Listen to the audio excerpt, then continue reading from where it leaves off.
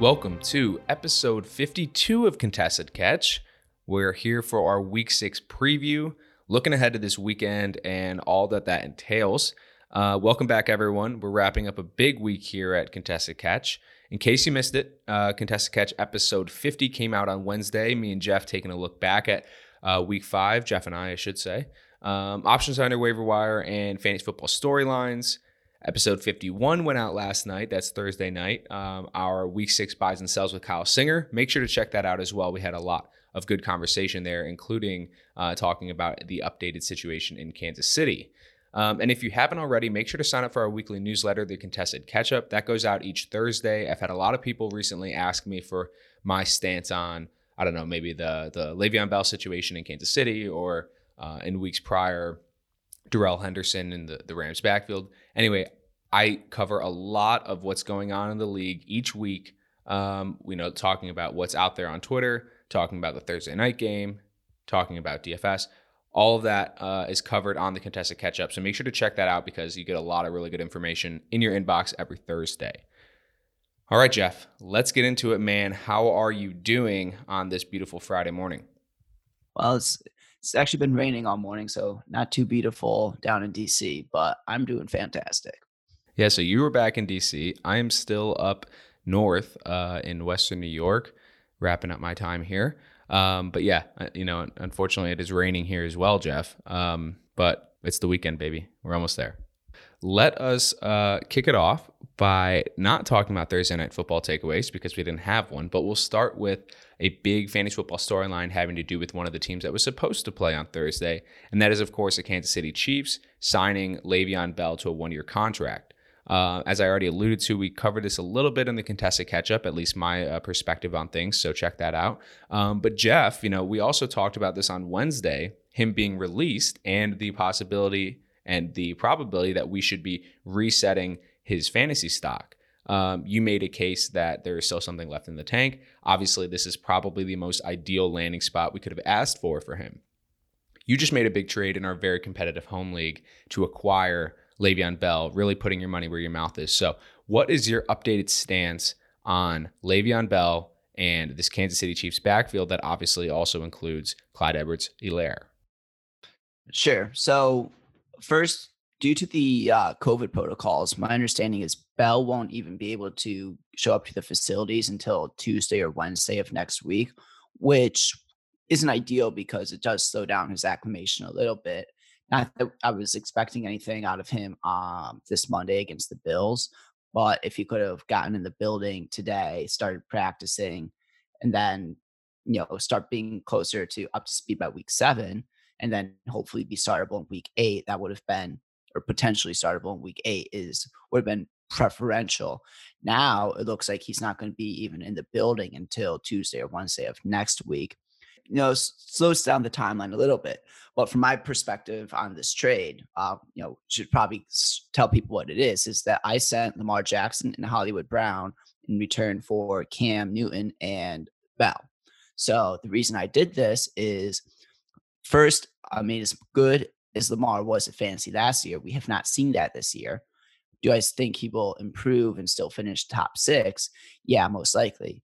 But Cam has also been fantastic.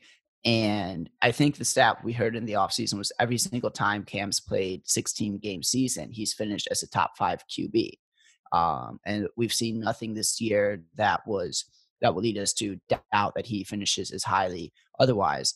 So what I look at is Lamar for Cam is basically a lateral move and could easily actually end up being an upgrade. So then the Hollywood for Bell. So my team is in good shape of wide receiver. I have DK Metcalf as my wide receiver 1, Devontae Parker, DJ Moore, Hollywood Brown, and Laviska Shenault. Well, I had Hollywood, obviously. So Hollywood to me was really just kind of my wide receiver 4. Yeah, there were a bunch of those buy low type of signals that suggest he should be playing better. But I also just never really saw, outside of a bye week fill-in, where I'm really just going to be plugging into my lineup week in and week out. So if that's the case for my wide receiver position, but then my running back situation right now is a little bit weak there's a lot of potential with some young players like Swift or Akers, or an injury like Austin Eckler. I really just needed to take a shot at that upside for running back if I wanted to have a chance at a championship roster, because my team's 5-0 right now, so I'm in really good position to make the playoffs. But if you ain't first, you're last. No one remembers second place. So getting a player like Bell in the hope that he becomes the RB1 in Kansas City down the stretch was just is a move to try and get that league winning upside. I definitely agree that the quarterback swap is a lateral move. I think right now we're seeing Cam play above what people expected. I was very aggressive in ranking Cam. I had him as my QB9 when most people had him outside the top 10. The more aggressive that I saw was around like 11. And I saw many people with him outside the top 12. So I'm on board with the Cam Newton for Lamar Jackson part of this. I really think that the fulcrum of this trade is obviously, does Le'Veon Bell carve out a sizable role in this Kansas City backfield? If he doesn't, I think we're about to see Marquise Hollywood Brown really erupt. I think that this Baltimore offense, we talked about it on the buys and sells episode.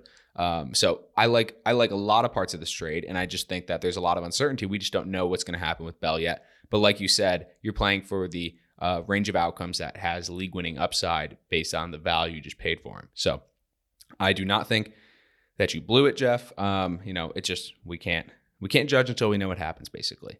But yeah, so this is a really, really interesting situation now. Obviously, a lot of people were checking in on my mental health after Le'Veon Bell signed, because I'm a pretty big Clyde Edwards-Helaire supporter in fantasy this year. And Jeff, you and I talked offline about kind of clarifying where that comes from. And it's basically a fantasy football take. I think there is talent there, but it's really just the combination of expected volume and the situation and how they were going to use him. But Darrell Williams has seen just about a quarter of the snaps through the first 5 weeks, and 65% of the total snaps have gone to Clyde. So I think CEH is still going to have a sizable role. And, people projecting that Le'Veon Bell is going to come in and take over. Look, there's some conflicting perspectives on Bell's, how much juice he has left in the tank.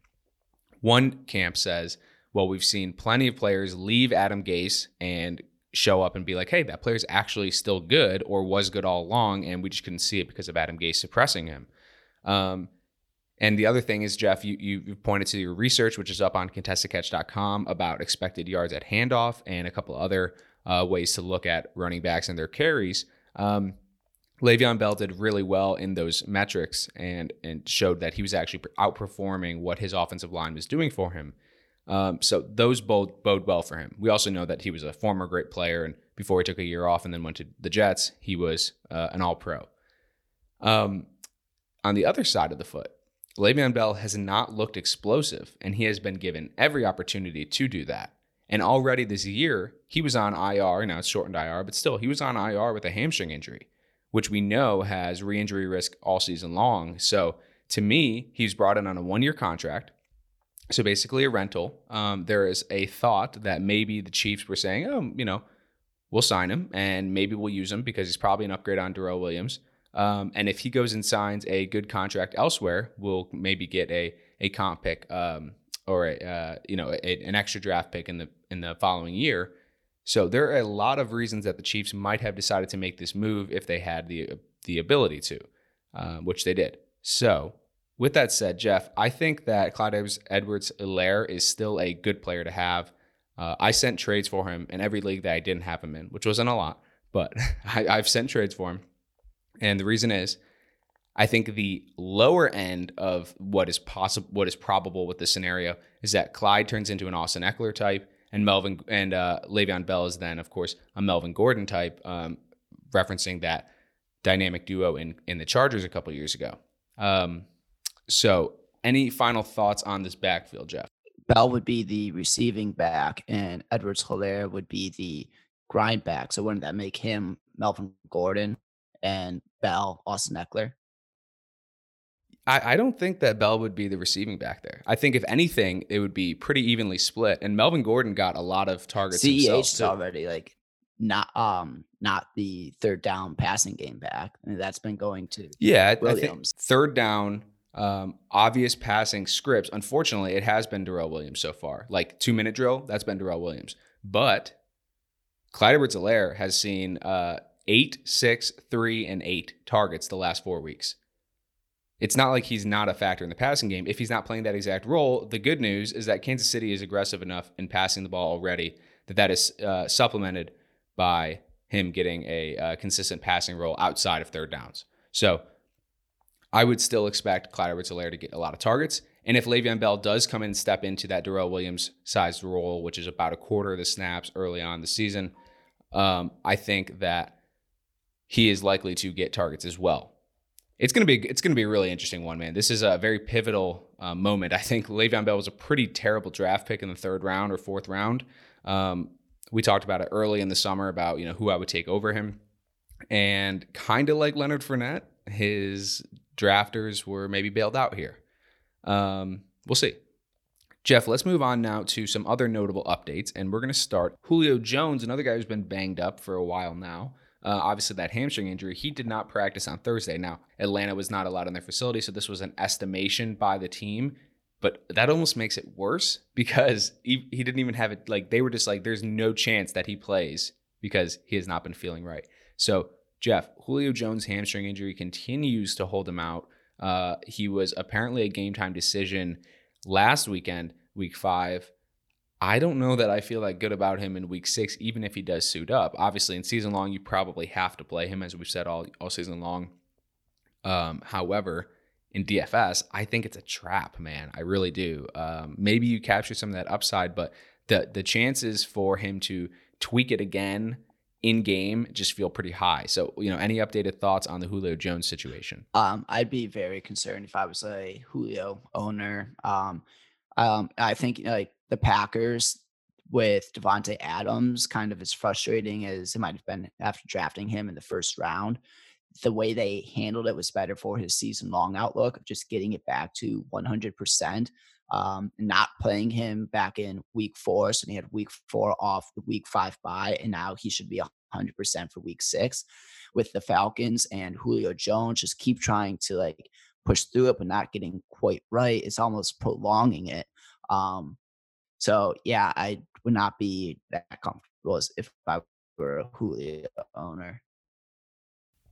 Yeah, I'm with you. Something it was the fan question of the week submitted by my friend Jack, that I talked about this on the contested catch-up, but obviously Atlanta fired their head coach Dan Quinn and their GM Dimitrioff this past week.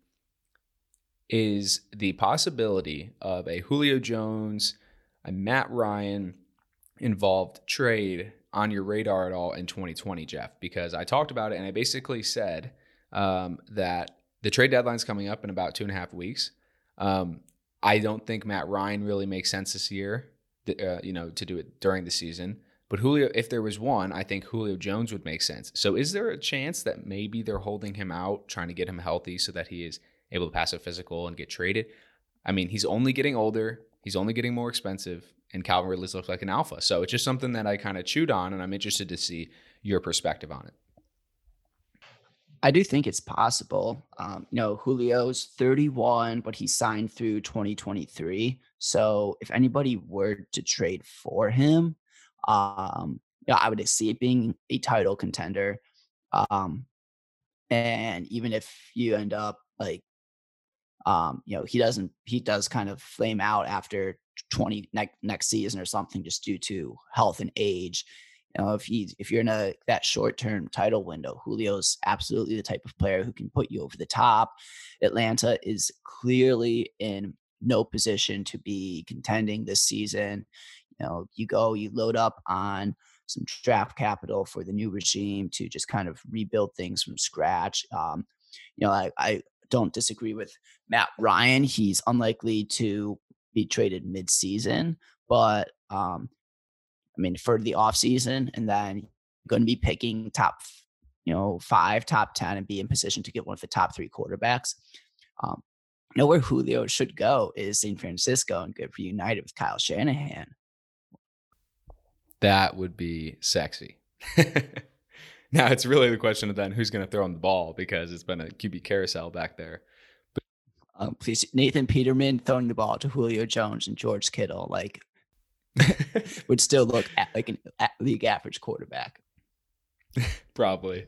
I also said, people thinking, oh, why wouldn't they trade Matt Ryan and Julio Jones if they're going to be in a rebuild and try to tank? This is the thing. We saw this last year with Miami trading Minkah Fitzpatrick, a pretty good asset, still on his rookie contract, to Pittsburgh for a first-round pick. Well, at the time, Pittsburgh had already lost Ben Roethlisberger. Their two backups, Duck Hodges and Mason Rudolph, did not look good. Pittsburgh looked destined for a top 5 pick. However, we were only a couple of games into the season. That probable top 5 pick turned into the 18th overall selection, I believe it was. At the very least, it was in the second half of the first round. So Miami, by making that trade midseason, sure, maybe they got a little bit more because the team could use them that year. But when in this scenario, it could easily backfire on the Falcons, where they end up with later first-round picks, which are not what they need if they are really, really trying to rebuild and are willing to give up their two best players. So that's it on that situation. Moving on to Cleveland, Jeff, the wide receivers there are banged up. Jarvis Landry is hurt with hip and rib injuries. Now, a reminder, he had hip surgery in the offseason, so that is not that surprising, although a little concerning that is still giving him trouble because we were told that he was basically all good to go.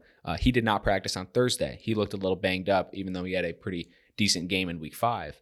Then Odell Beckham Jr., OBJ was sent home with an illness on Thursday. We're awaiting his test results. So there is a chance that OBJ, we're not going to speculate, I guess, too much, but there's a chance when he's sent home with an illness in this climate, you can kind of put 2 and 2 together that there's a chance that something else is there. How are you approaching this team overall? Because obviously this will impact greatly Baker Mayfield's outlook. It could impact Kareem Hunt's outlook and Austin Hooper's outlook, etc. So for Odell, first, there's like policy this year that players are just not allowed to practice or be at the facilities with a fever. He had been getting tested all week and everything was negative. So I would say it's most likely not COVID and just another illness, which, isn't good for this Sunday, but, going forward, I don't think it's a concern. Because last year there were some instances like Mike Evans, the first 2 weeks of the year was playing through illness and completely dudded out. There was Tyler Lockett, who was playing with the flu towards the end of the season after coming back from that, also like that leg injury, and dudded out. So it is like, a season long perspective, maybe fire him up but I wouldn't put him like more as a flex play, just kind of knowing how the flu has impacted some players in the past. And then, Jarvis, like you said, it was something we were monitoring all year and a reason that felt like we were lower on him. But I don't know, injuries are just everywhere these days. So you kind of just have to make do with what you got. For our DFS perspective, like it's kind of a fade. And then, other than like Kareem Hunt, Baker has a little bit of a rib injury. Doesn't sound too serious, but also with how much torque he has to put on the ball every throw, like something that could maybe even flare up here and there and cause like a couple of throws to be just a little bit off. In a game of inches, the throws, 2 or 3 throws that miss the receiver could also be the difference in the game. Yep, I think this situation right now spells another solid week for Austin Hooper, who was the top target for Baker Mayfield in Week 5. He saw 10 targets, and now if Jarvis Landry isn't there and Odell is maybe not at 100%, or however this really shakes out, Austin Hooper seems like a good bet to at least do what he did last week, 5 for 50-something yards. And then Kareem Hunt, obviously, you're going to continue to fire him up as an RB1 if he is healthy, but his ceiling goes up even more, I think, if he is just going to see all this pass volume instead of one of those or both of those wide receivers. All right, another wide receiver duo, Jeff, is in Seattle. Obviously, we have been monitoring this all season long because their quarterback has demanded it. He has played at a MVP level. But DK Metcalf and Tyler Lockett, this was a situation that in my rankings, I had them extremely close. And in my blurb about DK Metcalf, I said that I think he could unseat Tyler Lockett as early as this season for the wide receiver 1A role. Now, early on in the season, that seemed a little blasphemous. Tyler Lockett continued to have stellar rapport with Russell Wilson. But now, Jeff, looking at the last 4 weeks, so weeks 2 through 5 in Rock, DK Metcalf is 8th overall. He's officially a rock star. That's a top 10 Rock ranking. And Tyler Lockett is 27th. Is it officially happening? I said it was in the contested catch-up. What are your thoughts? Just it's a 1A, 1B. Yeah, I think Metcalf is probably the 1A right now. He's getting a lot higher air yard share than Lockett. Lockett's typically still getting the targets, but when you're tied to Russell Wilson, like you just need him to throw you the ball and you're going to score. So 1A, 1B, I think is Metcalf right now. He's a fumble away from being the overall wide receiver 1. But if you drafted either one, you're pretty happy right now. Yeah, of course you're referencing when he dropped the ball a little, or he slowed up. Yes, poked out as he slowed down, looking for that touchdown in week 4, I think it was. Oh, man, we could have won some money there. The other thing is he has been quite the red zone target for Russ as of late, and Tyler Lockett. It's not that he's not a red zone target, but I mean DK Metcalf has 5 red zone targets, and that 4 of those came in week 5. So that's of the last 4 weeks. All right, moving on, Jeff. Let's go over to Philadelphia. Reports are that Deshaun Jackson has been practicing this week on a limited basis, I believe it was. Obviously, they had an emergence in week 5. Not an emergency, but an emergence from a second-year player who was previously cut by Detroit. His name's Travis Fulgham. He apparently will continue to start at X going forward. Travis Fulgham had an enormous week 5, Jeff. Saw a ton of volume, and I tweeted actually that this bodes really well for whenever Jalen Reagor takes over as a wide receiver 1 in Philadelphia. Obviously, he's still slated to come back later this season, but for the time being, Jeff, how are you handling this situation? Is Travis Fulgham someone you want to bet on continuing to produce going forward? Now, he in week 4, he had 2 catches, 57 yards, and a touchdown on 3 targets. And in week 5, he had 10 for 152 and a touchdown on 13 targets, and that was against Pittsburgh. So what's your stance on Philadelphia's wide receiver core with Deshaun Jackson potentially coming back? So go over to one of our favorite websites, playerprofiler.com, type in Travis Fulgham, look at his best comparable, and you see Michael Gallup. We like that. Oh, we do like that. So, I think he is, not that comparables are everything, but Michael Gallup's a good player. And I think I put in waiver claims for Fulgham this week, and at least until Reagor is back, and he Fulgham looks like the wide receiver 1. Even if Djax gets limited action, like you can start Fulgham this week, and especially with Ertz not playing well and no Goddard, I think he's startable until we see otherwise. Yeah, I think his ascension the last 2 weeks makes him feel at least like a flex play with upside for more if he continues to see that double-digit volume. So good stuff there. Now, DJ Chark did not practice Thursday with an ankle injury. We can keep this one quick, but Jeff, how are you handling DJ Chark, who has been banged up throughout this season? I'm starting Laviska Shenault if I have him. I don't think Chark plays this week. It might be we saw what happened a few weeks ago when he was out. It didn't look good against Miami. But Shenault keeps seeing more and more volume through the air, and they're not even like giving him all in those kind of manufactured carries. So, I think actually they're getting in a better position to be okay without Chark. Shenault could be looking at like a 10 target game, which would be great if you picked him up either off of waivers beginning of the year or drafted him with one of your late draft picks. I think he's definitely startable as a flex this week. Yep, I'm with you. Chenault's outlook just continues to improve. Obviously, you and I are very excited about that from a dynasty perspective, from a 2020 perspective. It's all good with Laviska. Melvin Gordon appears to be avoiding a suspension as he's back practicing this week for the Broncos. He had a DUI arrest earlier this week. It appears to not be affecting his outlook for week 6. Any additional thoughts on that one, Jeff? When players have faced similar situations in the past, the NFL seems like they wait until after the legal process concludes to then issue their punishment.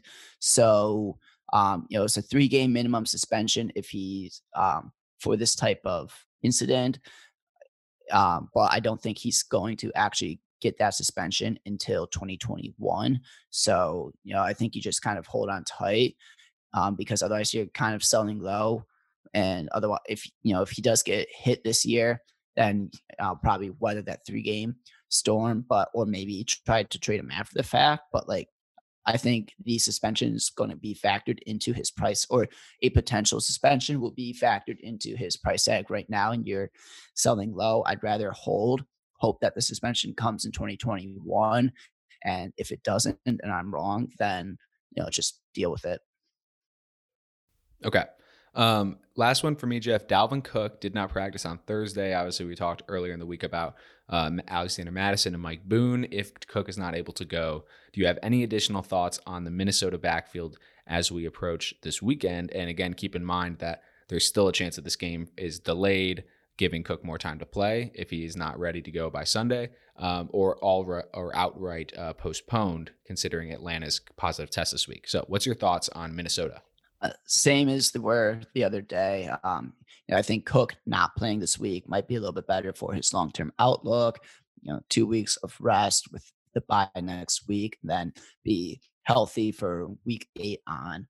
Madison is definitely a startable player this week if Dalvin doesn't go. Good stuff there. Okay. DFS preview time, Jeff. Let's talk first about your favorite game stacks going into week 6. Obviously, a game stack includes players from both sides, both teams in a particular game, and that is a strategy that we think has been proven to work. There's good research on it, but we've also been employing it all year and had a lot of great success. Okay, so Jeff, first game stack that you are looking at this week. The main one is a little bit chalky, but the Houston Tennessee game stack is pretty easy, especially with the Titans players being priced pretty cheaply. This happens because DraftKings puts out all their prices on Monday, and then there's no adjustments made throughout the week. So anything that happens on Monday night, or in this case Tuesday night, cannot be factored into the pricing. So, AJ Brown is priced at $5,600, which is like so incredibly cheap for a stud. And then we know Houston, what their offense is capable of. Between Brandon Cooks and Will Fuller, you could fire up on either of them. So, that's like the really easy game to stack. Again, though, it's chalky, so you have to find some differentiation elsewhere. Then the other matchup is Atlanta, Minnesota. Two pretty bad defenses, pretty condensed target shares. I like that more as a secondary game stack because I don't know if I see either quarterback reaching that week winning ceiling. Um, but like in terms of the receivers, if there's no Julio, then you have Ridley, you have Hayden Hurst. Maybe you can try running it back with Zacchaeus since he kind of flamed out last week. And then on the Minnesota side, Thielen, Jefferson, either of them. Um, and then from there, like I don't love really any of the game stacks this week. Um, there's some plays you can make, like okay, Detroit, Jacksonville, you could go with Galladay and Robinson or Galladay and Chenault. But there's no like games where I'm just like, okay, this game's going to shoot out. I want exposure to it. It's just more pieces based on matchups. I think there's something to be said for the Green Bay Tampa Bay game stack. That's obviously a 435 or 425 game. Highest point total projected on this slate. And with Devontae Adams back healthy, Chris Godwin looking likely to play, Mike Evans obviously has been, up and down, but scoring touchdowns at least. I think this does have some shootout potential if Tom Brady remembers what down it is. So I think you could potentially look at something like a Aaron Rodgers, Devontae Adams, Chris Godwin stack. That's pretty expensive, but at the very least, those are all studs so far in 2020. Yeah, no, Or maybe, you fade the Godwin return and go with Mike Evans there. no, I think that's a good point. Also, I think with the season-ending injury to Vita Vea on the defensive line for Tampa Bay makes Aaron Jones a more appealing start as well. the Bucks have had one of the top run defenses over the last year and a half. We've mentioned that in the past as well. So I feel like that could maybe suppress Aaron Jones's ownership a little bit if people don't quite realize that, Vita Vea is like one of the key components of that run stopping. And and there's always the receiving upside for Aaron Jones. So yeah, I mean, I think this is a good game stack, and I really like Aaron Jones as maybe a way to pivot off of Adams' return, but Mm. still also sprinkle some Devontae in there as well. Yeah, that's a good point. And we know that, Aaron Jones typically handles a pretty sizable receiving share as well. Um, Jeff, I had a dream that Robert Tonyan was named a captain and scored another touchdown in week 6. I'm not joking. Jeff, Kyle and I, we talked Wednesday night about Robert Tonyan as a sell, and I don't know why that just came into my head, but I guess because we're talking about the Packers. Anyway, let's build a lineup with your favorite stacks first. All right, so let's start Tannehill double stack this. All right, Ryan Tannehill, Derrick Henry, Mike Davis, Adam Thielen, Will Fuller the fifth, AJ Brown, Trey Burton, Deontay Johnson, Bengals defense. Ooh, I like that. Yeah, I don't know if I like the Bengals defense in there, but I mean that's basically you're I feel just firing up a punt play. I feel it's so funny, Jeff. On like all of our big hitters for the most part so far this season, I think our weak spot has absolutely been on our defense, and I think it's just a lot of variability there. Although last week in week 5, we had the best defense, which was Baltimore, so we actually paid up in our top lineup.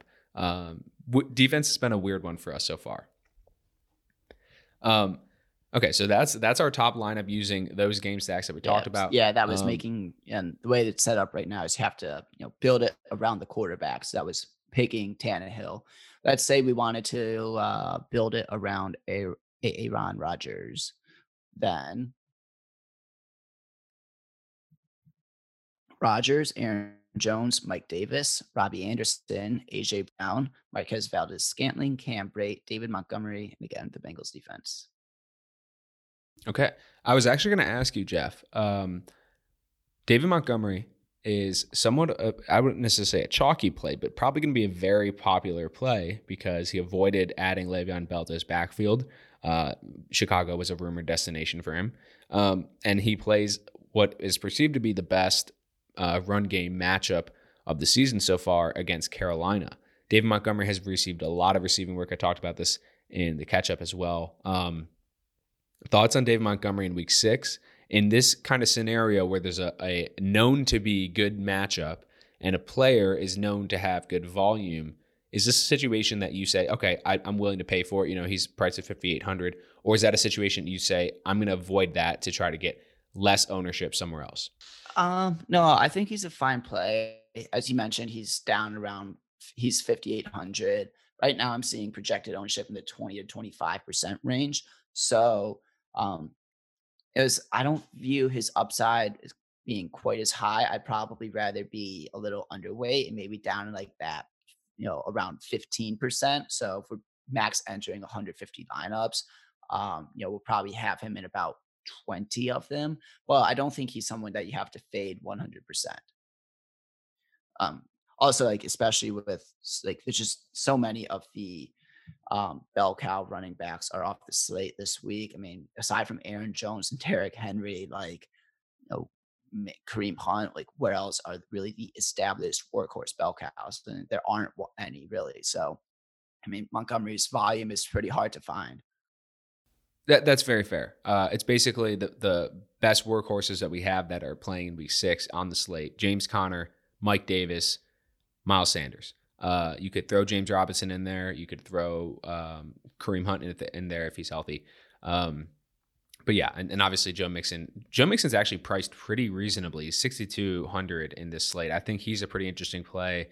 And then another running back I like is priced at 5,000 even. That's Damian Harris. Now, keep in mind, we have been talking about Damian Harris. He looked really good right before their bye week in week 4.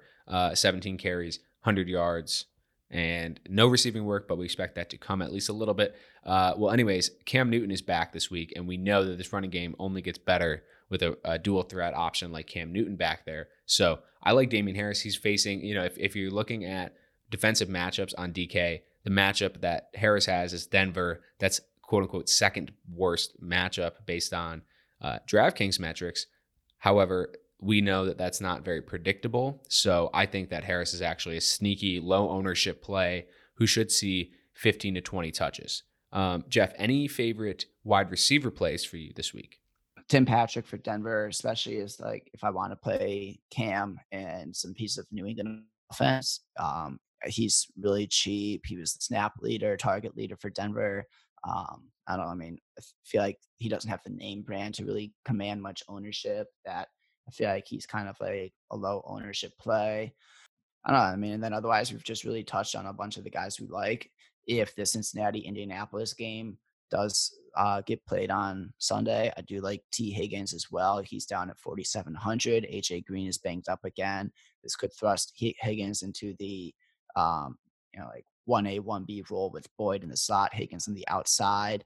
I just don't love the offensive matchup for Cincinnati, but I mean, at 4,700, Higgins has like pretty decent upside and helps you plug in some other higher ceiling, more expensive players. Yeah, I think a guy that's the similar type there is N'Keal Harry. Shout out to Kyle, who had N'Keal Harry as a buy this week on the Week 6 Buys and Sell show that we did. So N'Keal Harry, has a pretty decent matchup with Denver. I also think this is a game that you want some shares of. We already talked about Tim Patrick. And then another guy that just worth saying, or two guys worth saying, trust talent here, trust that the volume is there. Marquise Brown and Terry McLaurin. Yes, we're rolling with Terry. At least I am, despite the quarterback situation being a little tumultuous back there. Terry's just too good, and he's seeing ridiculous volume. He is a rock star. He's in the top 10. So I like him in Week 6 as well. Jeff, let us now move on to our best bets part of the show. I think this was a really good DFS preview, and let's just finish up our weekly preview here, looking at the best bets for this weekend.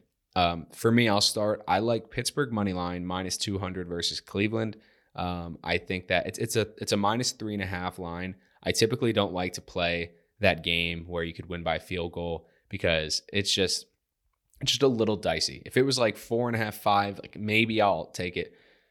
To be honest, I know that's a little weird, but I would rather drop down to the money line there and get the -200. I like Jacksonville +3.5 versus Detroit, and another 3.5 point dog is Houston versus Tennessee. I just think that these games are both going to be pretty close, and I'm willing to ride with the dog in both scenarios because they get the points there. I also think Houston in particular is being slept on as, now kind of with new fuel, new fire under their bellies without Bill O'Brien back there. Jeff, any other bets that you like or any issues with those ones? I like the football team at +2.5 against the New York Football Giants. I think it's a huge mismatch in the trenches, and at least for the Washington's defense against the Giants' offensive line. Daniel Jones has just not been good this year, and I really feel like they're just going to kind of just obliterate him in that offensive line. The Giants will have trouble getting much going on offense. Then the football team will, do enough to, cover, if not just win the game outright. Yep, I like that one as well. Okay, good stuff. We did really well with best bets last week, Jeff. I was very happy with that. Unfortunately, I parlayed a lot of my best bets with Kansas City money line, which felt like a great bet. Obviously, they lost to the Raiders. In terms of a Bills prediction this week, Jeff, we've already talked a little bit about the Monday afternoon game. Obviously, Monday at 5 p.m. is where our Thursday night matchup got moved to. Bills, Chiefs. Both teams went into week 5 4-0. Both teams came out 4-1. I think the Chiefs definitely look like the better team in week 5. However, we know the Bills are able to contend with anyone. I think the real question, though, is where is this defense gone? Will we get Trey White back? There's a lot there on the defensive side of the ball that worries me, and I'm just not sure that this new look Bills offense is going to be able to keep up with how good we know the Chiefs offense is. So if I'm going to pick, I'm fortunately going to pick against the Bills and go with the Chiefs there. They're about 5-point favorites. I like the Bills. Obviously, they're my team, but I like the Bills to at least make this a good game, despite the disappointment of Week 5 against Tennessee. But however, I just don't think it's smart money necessarily to put it on the Bills in this matchup. I also do like the over. It's 57.5 as the point total, and I do like the over on that. I think this turns into a shootout. I think Josh Allen has a really strong bounce back game. I just don't think the Bills do quite enough to pull this one out. Jeff, any issues with that or any additional thoughts on the Bills-Chiefs matchup on Monday? Not really. I mean, it's pretty clear that I think we're hurting with the injuries. No Trey is a big loss if he can't go, especially against that offense. Milano, we kind of need him back. Tremaine Edmonds has been fighting through an injury.